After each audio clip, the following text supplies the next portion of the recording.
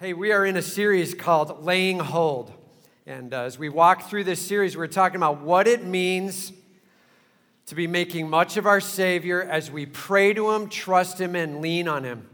Laying hold, as we lay hold not of His reluctance, but of His willingness. As we lay hold not of His reluctance, but of His willingness. We've said that over and over and over again, right? May we grasp that our God loves us. He's longing to reach in and shape. God's got a plan. Man, lean in with all you've got, trust in Him, and watch God work. And we've talked about all the different facets of prayer along the way as we've been moving along. And today we're going to be looking at laying hold of waiting. Laying a hold of waiting. What does it mean to come storming the throne of grace and then hang on? And what does that look like? So laying hold of waiting, turn with me, if you will, to 1 Samuel chapter 1. 1 Samuel chapter 1. And as we get started here, the first point is bring your pain before your God and cry out. Bring your pain before your God and cry out. Man, there is no biblical waiting if there is not first a biblical crying out, a trusting in our God first, bringing it to Him, all right? And so as we dig in today, we're going to be watching this story unfold in the first chapter of 1 Samuel here. And we're looking now initially for the pain to be cried out. Watch for that as we go through this. Here we go. It says, there was a certain man of Ramathaim Zophim of the hill country of Ephraim, whose name was Elkanah, the son of Jeroham, son of Elihu, son of Tohu, son of Zuph, an Ephrathite. All right, we're through that part. Holy cow. And there's some great baby names in there for you. We're all looking around. God bless you on that. And so Elkanah, this dude who's got it going on, it says he had 2 wives. Okay. Everybody say, that's a bad plan. Dude, that is not a biblical plan. I'm telling you, there are a number of times where I was reading through Scripture, and especially in seminary, where I longed for a version of the Scripture that would have the phrase, and that was a bad plan. So that you can see it and you're like, okay, so that wasn't supposed to be that way. Like there's some things going on. And so just so you know, yeah, this is definitely against God's greater suggestion and guidance. And this is not what was looked for. This was a bad plan, all right? So if you were thinking, hey, here's the justification for maybe to start looking into Mormonism or whatever, you're wrong, right? These passages are not for that. And he had 2 wives. It says the name of the one, and he starts to go into some details here.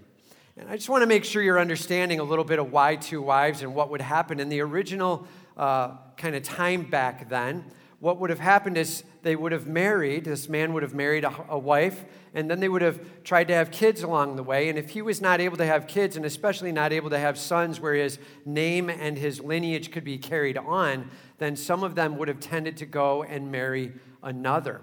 They would have married a second wife, trying to have children, and specifically even sons, all right? And so it says the name of the one was Hannah, and the name of the other Peninnah. And Peninnah had children, but Hannah had no children. And so you can see that rolling out right here, where Hannah was the one probably that he married first, and she ended up not having kids. And so because of it, he ended up marrying Peninnah so that he could have children with her. And a very tough time in Hannah's life, and a lot of heartache. And we may have some people in this room that are wrestling with that heartache. And I just want you to know that let's get very real with this, all right? This brings a serious amount of hurt and pain, and we're hurting with you, and we're wrestling with you through that, and we're praying for you in that. It says, now this man, Elkanah, used to go up year by year. Everybody say, that means faithful, right? Faithful. And so he went year by year from his city to worship and to sacrifice to the Lord of hosts at Shiloh, where the 2 sons of Eli, Hophni and Phinehas, were priests of the Lord.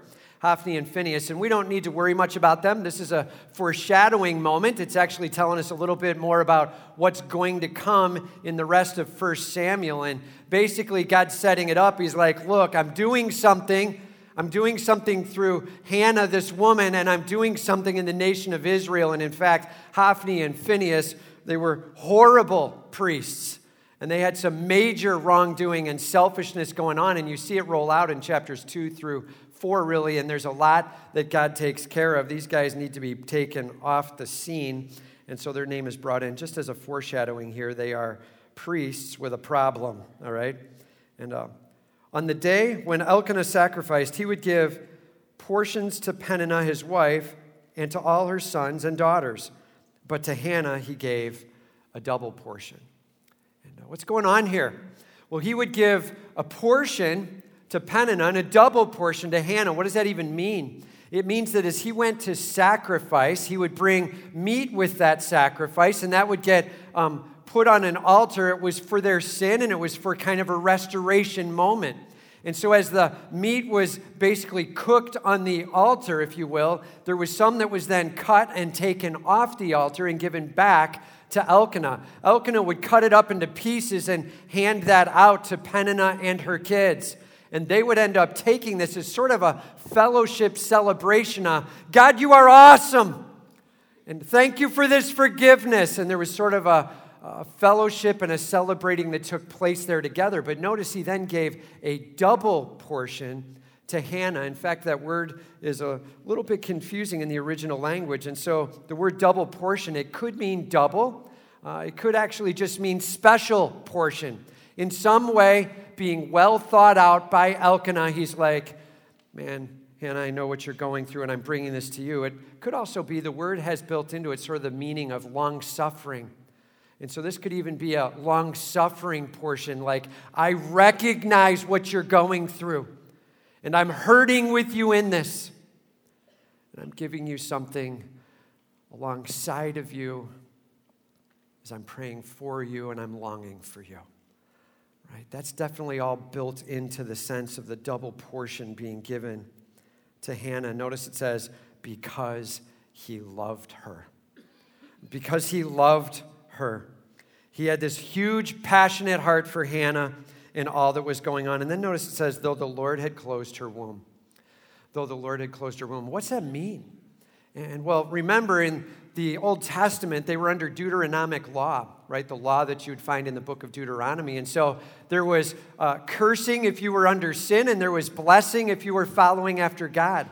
And for many, they would tend to look at the situation you were walking through with your God. And if you were not able to have kids, they may say words like, it looks like you're under a curse of some sort. And how sad, how often they misunderstood what was actually going on. But that could have been said. And so, Elkanah sitting here could have been saying, look, I don't know what's going on, but somehow you're under sin and a curse. And instead he said, no, I love you. And I'm giving you a double portion. And I'm longing for you. And I'm hurting for you. And I'm hurting with you. And Elkanah, he loved her deeply, and he took care of her along the way, and he didn't judge or curse or try to come to some conclusion that many may have. Just so you know, when you have two wives in a home, or let's just say two spouses even, if there's two husbands, for whatever bizarre reason you might have chosen this path, just so you know, it brings a lot of problem with it. And so the next sentence gives us a high clarity to that. And her rival, because that's what happens when you actually have multiple spouses. Everybody say, it's a terrible plan. That wasn't even loud enough. Everybody say it again. I agree with you. That is a terrible plan. And so her rival used to provoke her grievously and to irritate her. Great. Peninnah was a real nice person, right? And because the Lord had closed her womb. So this woman literally is able to have kids. She was brought in as the second wife, and now she begins to mock and judge and criticize. She's bringing heat on her and challenging her and asking her questions. And she's a rival who's bringing great dissatisfaction. And it says, so it went year by year. As often as she went up to the house of the Lord, she used to provoke her. And I'm just telling you, I knew this story from before, and I kind of always got the impression that Peninnah was always doing it. Every day, all the time. But if you read this real carefully, it says, and every year as they went up. Right? And so you got to imagine this was sort of like they're on their journey, and as they're starting out, they're like, oh, really? You're going to go up for the sacrifice again? You who apparently is being cursed by God, why don't you get your sin clean? That's the kind of words that were being said. Do you understand that God's punishing? Why don't you get it right? As they continue to walk along and they head towards the sacrifice. Every year, as they went for the sacrifice, Peninnah was horrible. And it was devastating to Hannah. And the challenge came on repeatedly year after year. And it said, as often as they went up to the house of the Lord, she used to provoke her. Therefore, Hannah wept and would not eat. Hannah was devastated. Can you imagine the pain as it stands of just not being able to have a kid? But then you're in a house, let's be real, man, with a jerk, right? Mean, harsh, unruly, selfish. By the way, where is Elkanah in this moment? Good question to ask. Why is his name not coming in where he's standing up and stopping the whole thing? We don't know, but he needed to be on this a little more and trying to resolve the problem. Hannah wept and she would not eat. She was sick both physically and emotionally with all that was going on. And Elkanah, her husband, said, all right, guys, listen up. Everybody pay attention. This is what not to do. Guys, every guy in the room say not. This is not what you should be saying as your wife is struggling. And Elkanah, her husband, said to her, Hannah, why do you weep? All right, that's not so bad. Like, honey, what's wrong? Are you okay? What's taking place? Why do you weep? Why do you not eat? All right, getting a little more tender and uncareful. Why is your heart sad? Remember, this is year after year after year, and he's asking her, why are you so sad? Like he's not remembering, he's not checking his brain to the fact that was shared. And then he says, all right, I just can't even say it without laughing. He says, am I not more to you than 10 sons? Like, come on, baby, you got me. Look at this. You got me and you're crying? Come on. What's the matter? Look at me. Come on, baby. Most women would kill to have a guy like this. 10 sons? Nothing. You got to be kidding me, man. Don't ever do that. And so the fair answer is, no, you're not enough. And really, this is a serious heartache going on. And Elkanah, completely clueless. I think it would have been fair for Hannah to be able to look to heaven at that moment when he's like, am I not enough? And for her to go, really? Like, for real, God? Like, I understand the struggle. That's hard enough, right? Then you send me this really mean second wife to live in and accuse me and attack me for real. And now I've got a husband who's a dork. And he can't figure anything out. And he's coming at me, and this is unfair. Like, that would have been very reasonable for her. It says, after they had eaten and drunk in Shiloh, Hannah rose. Now Eli the priest was sitting on the seat beside the doorpost of the temple of the Lord. She was deeply distressed and prayed to the Lord and wept bitterly. Have you ever been there? Where you're crying so hard that someone would use the word bitter next to it. Where it's taking all of you. You are spent. God, what are you doing? God, what is needed next?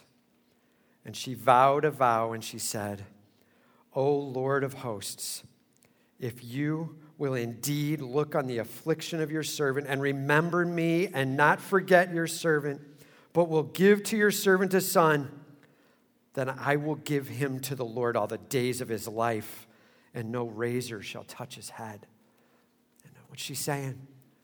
God, would you please bless me with a son? If you do, I will take him up. I will let him serve you apart from me. I will dedicate him to you. I won't let a razor touch his head. His hair won't be cut. His beard won't be cut. This comes right out of 1 Chronicles chapter 6. And this is a huge statement of the Nazirite vow as they're like making this dedication statement. I'll dedicate to you, God, if. And I'm longing for you to do a work. God, would you please? And no razor shall touch his head. And God doing a huge work. How often we wrestle and we struggle with things that we do not understand what God's doing. And we don't know where he's headed. And we don't understand why he's choosing it. And you see a proper response here, a crying out before our God. Man, bring it huge before your God. I'm just telling you this. There is no proper waiting on the Lord until we've properly cried out to the Lord. And she's made a comment and a statement here in the midst of what it looks like to cry out. You know, this past week, we were in Phoenix, Arizona. We were out there for a senior pastor retreat with all the Harvest senior pastors, and all the husbands and wives got together there. And while we were out there just kind of working through some of the different teaching elements and talking, we were dismissed from one of them, and we got a notification there, both through text and through email, that Pastor Abraham's wife, remember Pastor Abraham, he's the senior pastor in Harvest, Jacmel, Haiti. Pastor Abraham, his wife, Evelyn, had a stroke on Monday or early Tuesday. We're not even sure which. And we basically received information of it.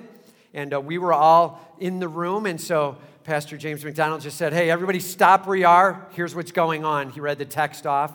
And we all broke into groups of 5 or 6. And we spent a while just crying out, God, would you please heal? Lord, would you please protect? He was on his way over to Port-au-Prince with Evelyn to get some help there. And man, just so you understand, the medical community in Haiti is not good. And they give it a shot. They try hard. But there's a lot that they're not able to manage. And Lord, would you please give wisdom to doctors who may not even have it in the moment? May they be able to manage and help out. And Lord, we would just pray, would this be able to pass by? That's our request. And people praying that out and calling that out all over the place as 100+ pastors, as Pastor Abraham had gotten his church to be praying on it. And so his whole church bringing it up and storming the throne of grace.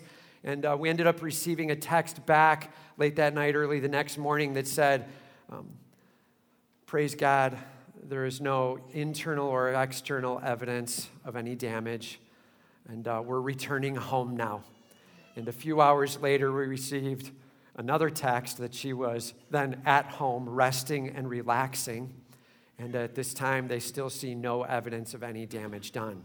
And all of God's people said, man, praise God for that. And I'm just telling you, storm the throne of grace. Sometimes God chooses to answer right then.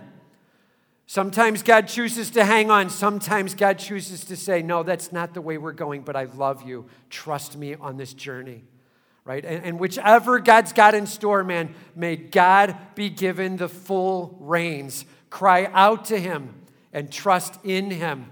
And all of God's people said, all right. So simple question. What weighs heavy on your heart? And what's pressing in right now? Maybe it's even this same exact topic of children. Maybe it's something physically you're going through or something a family member's going through. Maybe it's something with job, whatever it may be. Man, cry out to your God and lean on him. Trust him. Trust him for the yes. Trust him for the hang on. And trust him even in the, no, that's not where we're going. Trust him. This is a huge moment as we storm the throne of grace and get real before our God. All right? Point number 2.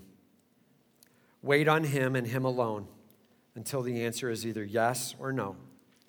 Wait on him and him alone until the answer is either yes or no. I cannot say this clear enough.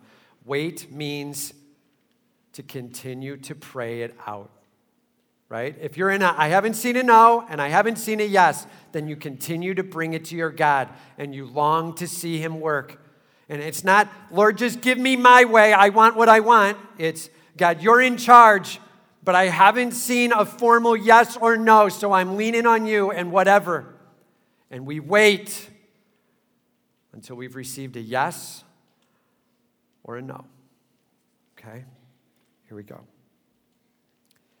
As Hannah, continued praying before the Lord, Eli, that's the priest at the temple, Eli observed her mouth. Hannah was speaking in her heart, only her lips moved and her voice was not heard. You can imagine this prayerful moment where she is bringing it and her heart is just crying it out and she's whispering it out. Her lips are moving. God, would you please do this, Lord? I just pray that you would. Right? But there's no big voice being spoken out. And she's bringing it with passion in her heart as her lips move. And it says, therefore, Eli took her to be a drunken woman. I don't even understand that. You're at a temple, and there's someone praying, and you're like, must be drunk. Really? I don't get I would just say this. I'm going to go out on a limb and say, Eli has an issue with discernment, okay? Eli's got an issue with discernment. And in fact, you're going to see it come up because Hophni and Phinehas are his sons. That'll come up in future chapters if you want to keep reading in 1 Samuel. And he doesn't pick off that these kids are class A problem, man. He's missing it. And Eli, not a whole lot of discernment, not exactly listening to and connected with God in this moment. And Eli takes her to be drunk. And Eli says to her, how long will you go on being drunk? Put away your wine from you. And again, probably fair for Hannah to be able to say, seriously, God, with what I'm struggling with and the woman who's on me and a husband who can't get it square what I'm going through, and now the priest doesn't even get, could have gone that way. But Hannah answered and said, no, my Lord, showing respect. I am a woman troubled in spirit. I have drunk neither wine nor strong drink, but I have been pouring out my soul before the Lord. Man, I love that phrase. If you want a definition for power prayer, I am pouring out my soul before the Lord. I am sharing everything in me with the one who knows everything. I am revealing out the very depths of my soul, what I feel, what I think, how I'd act, my desires, my longings, my angst, my pain. I am pouring it out before you, God. You know it all. I'm not informing. I'm just sharing it out and getting real with you as I pour it before you. You are my God. Man, I'm telling you, there is no greater definition of power prayer than pouring out your soul before your God. Man, may you capture that depth of prayer. Lord, I want to get real with you in a way maybe than I ever have. I want to pour out the deepness of the hurt and the angst of what's going on and reveal it out. Notice, by the way, her heart just spewing forth, her lips moving. I find it super good to continue to say things with my lips moving. It keeps my mind from getting distracted. Just a little tip when you're praying, you may want to go to a point where you are moving your lips to stay fervent in pouring out your prayer and your soul to your God. She says here, please do not regard me as a servant, as a worthless woman. For all along, I have been speaking out of my great anxiety and vexation. Man, this is all I've been talking about. As you saw my lips moving, it's just pouring out to my God where I'm hurting. Then Eli answered her. Like in this moment, now he's had the aha. He's seeing what's taking place. God may be communicating with him. We're not sure what, but Eli ends up saying here, go in peace. And the God of Israel, grant your petition that you have made to him. Now, please be careful. He's saying, basically, may God grant this to you, right? It hasn't come out as a full-on, God told me you're going to get that, but it's almost there. God grant you this. He's like hoping and willing and wishing it for her. He's communicating to her his longing for that and some element of God to her communication. And she's got some piece of answer from it and some peace that comes in it. Go in peace, and the God of Israel grant your petition that you have made to him. And now she's like, what? Can you imagine that moment? Years you have been praying and longing. Years you have been hoping and wanting. And as you finally share out with this guy, you're like, I have been weeping for this. And he's like, go, may it be granted to you.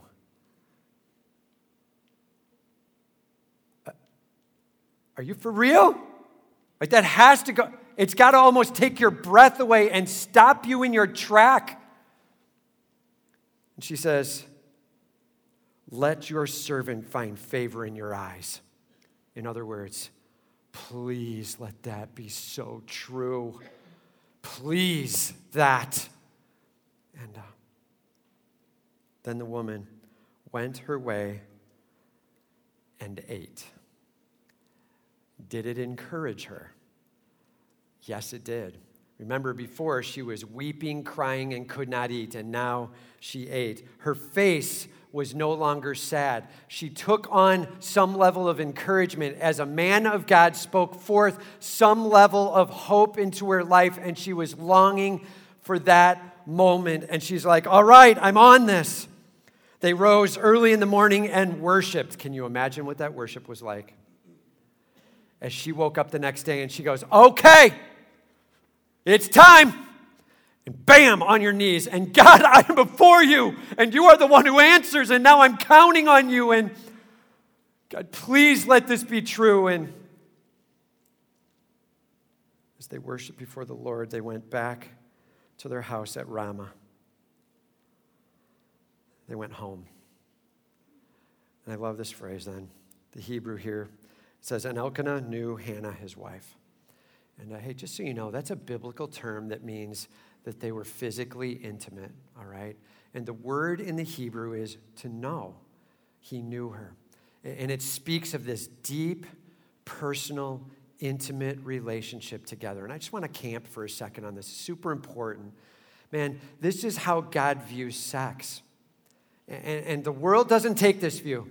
The world takes a very different view. The world's view is, basically try sex first. If that works out, maybe you can build a little relationship. If that's going well, maybe someday you can actually have a little spiritual talk with each other along the way. But God's view is build deep into this relationship with one another, to be aware of and to be laughing together, to be sharing spiritually together, and then to be able, from that, to be able to share this deepest, intimate relationship together, to know. And the knowing is meant to be in the marriage relationship, all right? So keep it there. Put it there. And you might be in a spot where you're like, I haven't done that. I've gone a different direction. Please hear me on this. Man, God loves you. And God's ready to just move through that and forgive with all his power in the world. And man, walk you through a journey that will be so joyous. Go for this experience from now forward. And so if you're single right now, you're like, it's time, man. I'm committed to this. Lord, may I be able to see sex as a celebration of the depth of a marriage, and may I hold it for that and that alone. That's biblical, man. I just thought it's good that we spend a moment on it instead of skidding past it. To know physically, to know spiritually, to know emotionally, to spend time deeply together with one another, to love one another. That's what it's all about, okay? And so set that aside, hold it for marriage, and make that your prayer of what you're waiting for. and going after that. And all right. It says, and the Lord remembered her. And in due time, just hang on. In due time. Those could be the roughest 3 words ever said. In due time. She's promised that she's going to have a son now, right? She feels this sense of promise from the man of God, and she's hoping and she's longing, and they've been together, and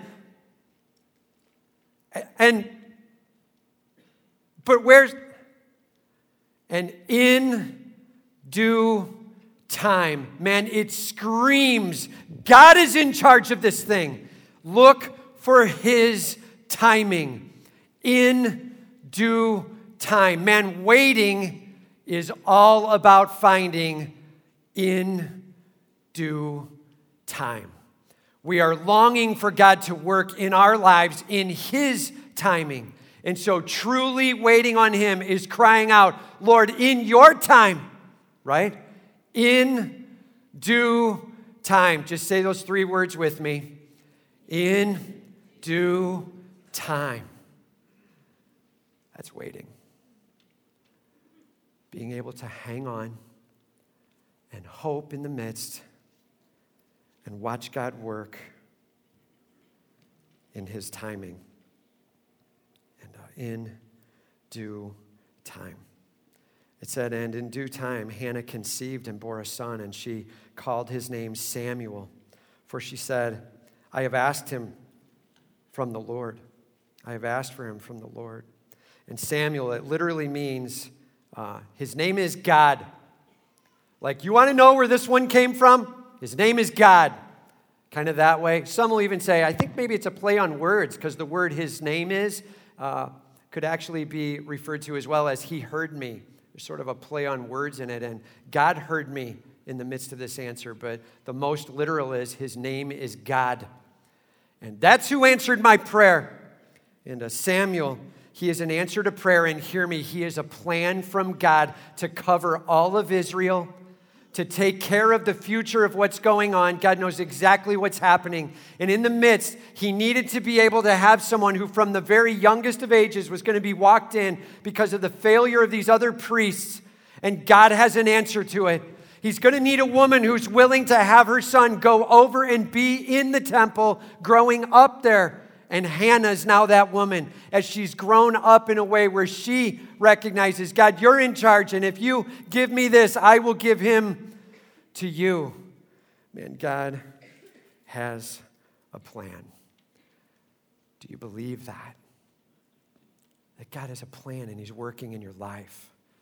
In due time. There could be possibly no tougher 3 words to quote out as you're wrestling through something. You know, as I said this past week, I was in Phoenix with Jana. We were out there for a senior pastor and wives retreat. And so there's about 100 pastors and their wives. So there's a good number of people out there. And we were enjoying time together. I actually was responsible for preaching on Monday night to them. So that was a nice privilege to be able to bring the word to them and challenge on Monday night to this group of pastors and their wives. And then on Tuesday, we had a couple of guys from Canada who shared and brought a challenge. And so the 3 of us kind of bringing the teach for the retreat. And just a sweet time to sit down with the people, to long with the people, to hear with the people, to be able to share my heart with them on Monday. And we ended up bringing just a bit of a challenge on what does it mean to lean on the Holy Spirit, right? Jesus Christ says, I will build my church. May we not become people who say, no, I've got it. And when you're talking to church planters, Lord, help us to be dependent on you, right? And so that was the big message on Monday night. And Lord, may we now bring it in prayer before you as we prayed individually and then we prayed as couples. And Lord, we're committing this to you. May you take over. And just a huge time in celebration as our God has it in hand, right? And but the bummer was I wasn't able to be here for Wednesday night. And Wednesday was a Daniel study. And so I was missing out on that. We had Pastor Mark bring the second piece of Daniel on Wednesday night as he walked through that. And I was missing out, and I was like, I'm really not good with it. So I was talking to Dan and Larry. I'm like, hey, what do you think if we were to Skype me in? And they're like, yeah, let's give it a shot. And I'm like, I'd like to be there for the question and answer time. It'd be kind of cool if we could kind of work the questions and answers together. And so they got the questions hitting both Mark down here at the front and hitting me in Phoenix. And I was Skyped in and able to kind of interact with the Q&A time. And I was there for about 15 minutes ahead of it, just being able to hear Mark while they were kind of getting the technology set up and ready to rock and throw it into play. And so I'm listening to Mark kind of finish up the teach, and we're texting back and forth and saying, hey, are you ready? I'm ready there. Are you ready here? And all kind of set to go. And Mark gets done, and it's time to go to the question and answer. And Mark's like, all right, well, so here's the first question. And he reads it out. And he's like, okay, there's no picture of Tim on the screen, and so I'll answer this question. And so Mark goes ahead and answers the first question, and Dan's working with a little bit of technology and getting it set, and we get it all kind of getting it nailed. He goes to the second question and walks through it and then answers it because we weren't quite ready to go yet. I believe at that point I heard Mark say something like, maybe Pastor Tim's down by the pool. He didn't know that I could hear him talking. I think he even said something like, don't tell him I said that, but it didn't work well. And so just so you know, Mark was wrestling with the feelings of 3 words. In due time. It's coming, hang on. And he's like, do I go to yet another? And then they got it kicked up and we went live, and I was able to walk through, about 15 or 20 minutes of just answering some questions and echoing back some of what was being asked in the Daniel study, and just a sweet opportunity for me to connect in from Phoenix to be in here, and a sweet opportunity for Mark to experience the phrase, in due time. I'm telling you, no matter how small it is, wrestling with hang on, now's not the time, takes some skill, doesn't it? It takes some trust as you're letting others run things and you're hanging on. Man, how are you doing at waiting? How are you doing at hanging on? Because there hasn't been a yes and there hasn't been a no, so you're trusting God and you're hanging on. And that is a huge, huge spiritual moment. In due time. I'm trusting in you, God. You've got this. All right? Now, number 3. Honor your God and stand by him even after the crisis.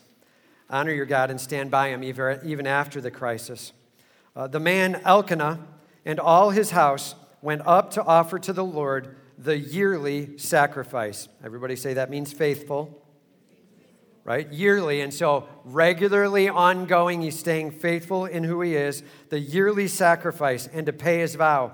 But Hannah did not go up, for she said to her husband, as soon as the child is weaned, I will bring him, so that he may appear in the presence of the Lord and dwell there forever. She's like, hey, when I bring him up, this is going to be it. And so as I bring him up, I want him to dwell in the house of the Lord, not just for his lifetime physically here on earth, but forever. Man, she's referring to eternity in that moment. She's like, when I bring him to him, he will be in the presence of the Lord. Yes, here on earth. Yes, for all eternity. That's when I'm bringing it. Okay, good for us to know this, though. Just so you know, culturally at that time, they tended to nurse for somewhere between 2 and 3 years, okay, to about 3 years old. So to wean meant to hang on until they were 3 years old, all right? And somewhere in that age range. And so what she really just said is Elkanah's like, all right, here we go, babe. Time for us to head up. And she's like, hang on. I need 3 years. Right, are you hearing it? Like, hang on, I'm not going up there until. Give me 3 years. And so Elkanah's response, Elkanah, her husband, said to her,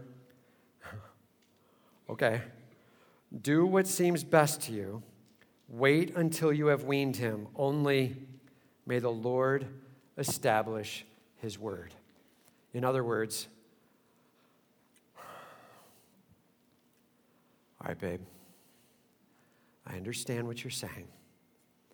And I understand that it will be so much better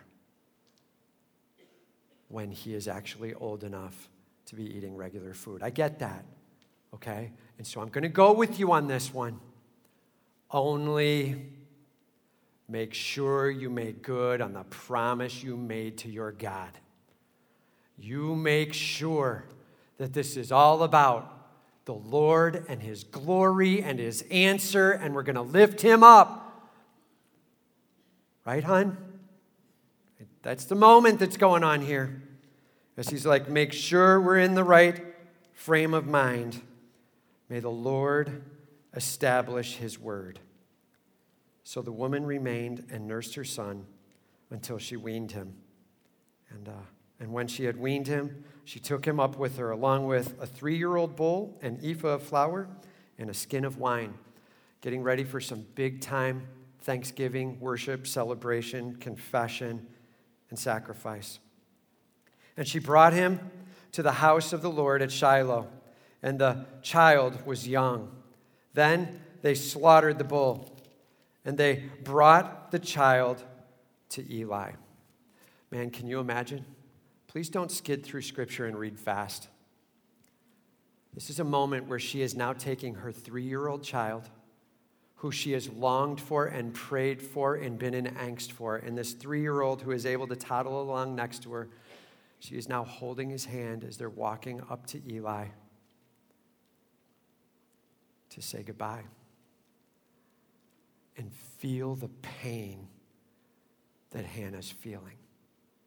And feel the commitment that Hannah is holding on to. And she said, "Oh, my Lord, as you live, my Lord, I am the woman who was standing here in your presence praying to the Lord." I got to be honest, I really don't understand that sentence. They're at the temple, and she's like, "I'm the one who was here praying." Wouldn't you think he'd be like, "There have been a lot of people here praying"? Wouldn't you think? But she brings out this statement, "I'm the one who was here praying." She doesn't say, "I'm the one who you thought was drunk. I'm the one who was sobbing and whispering and you falsely accused me." She doesn't bring any of that. She's just like, "I'm the one who was praying," and it doesn't really give much answer here. Either Eli recognized her or God spoke to him or whatever. Somehow Eli grasps what's going on. And then she says, "For this child," can you imagine her lifting up his hand or putting her hand on his back as she holds him close? "For this child I prayed, and the Lord has granted me my petition that I made to him. Therefore, I have lent him to the Lord." And that word lent there in the ESV also means I have dedicated him to the Lord. I have committed him to the Lord. As long as he lives, he is lent or dedicated to the Lord. And he worshiped the Lord there. Samuel worshiped from the age of 3. Now, you're going to find pretty fast right after it that the priests blow up. They're terrible. They get thrown out. They're removed. It's done. They're needing a priest, and all of a sudden Samuel is there. And as he's growing up in the house of God, Samuel is going to become a formidable force for the kingdom of God. And God has a plan. And man, ministry, it can be hard. And there's a separation of mom from son in the midst, and there's tough times in it, but God knows exactly what he's doing as he's going to walk this nation exactly where he wants them to be. And Samuel is going to be dealt with. What was Hannah experiencing? Well, in 1 Samuel chapter 2, verses 18 to 21, you get kind of a feel for it. And we won't go through it in depth, but it says, each year she came and made a robe for him and brought it to him. Each year, as he got older, she would make a bigger and bigger robe for her son, for her child. And can you imagine the hugs and the tears and the happiness and the sorrow as she's now made a new robe for him at the next level of ministry? It also says there, by the way, that Hannah had 3 sons and 2 more daughters. And God blessed in some other ways. As she made this huge sacrifice, there was a blessing in. And Hannah, understanding what it means to taste of sacrifice for your king. And God had a plan. And I'll just tell you this too. It says a little bit later about Samuel. It says that from the tribe of Dan to the tribe of Benjamin, his name was known. That the people were talking and they're like, "Did you hear? Did you hear what Samuel had to say as he was talking about, as he was moving towards, when he was calling this out? Did you hear what Samuel said about God? Samuel's even the one who ushers in the first king in Israel. Did you hear what Samuel has to say? Can you imagine Hannah behind that? She's like, that's my boy, right? That's my kid. Absolutely, he's leading this nation. God had a plan. And I'm telling you, there are moments where we need to grip with all we've got and hang on to this one truth. God's got a plan. And he knows what he's doing. Wait. Wait on him. Hang on. In the middle of yes and no, we get very clear answers. But when we don't have that, hang on. And all of God's people said, laying hold of waiting. Super essential to power prayer as we pour out our soul before our God. Let's pray.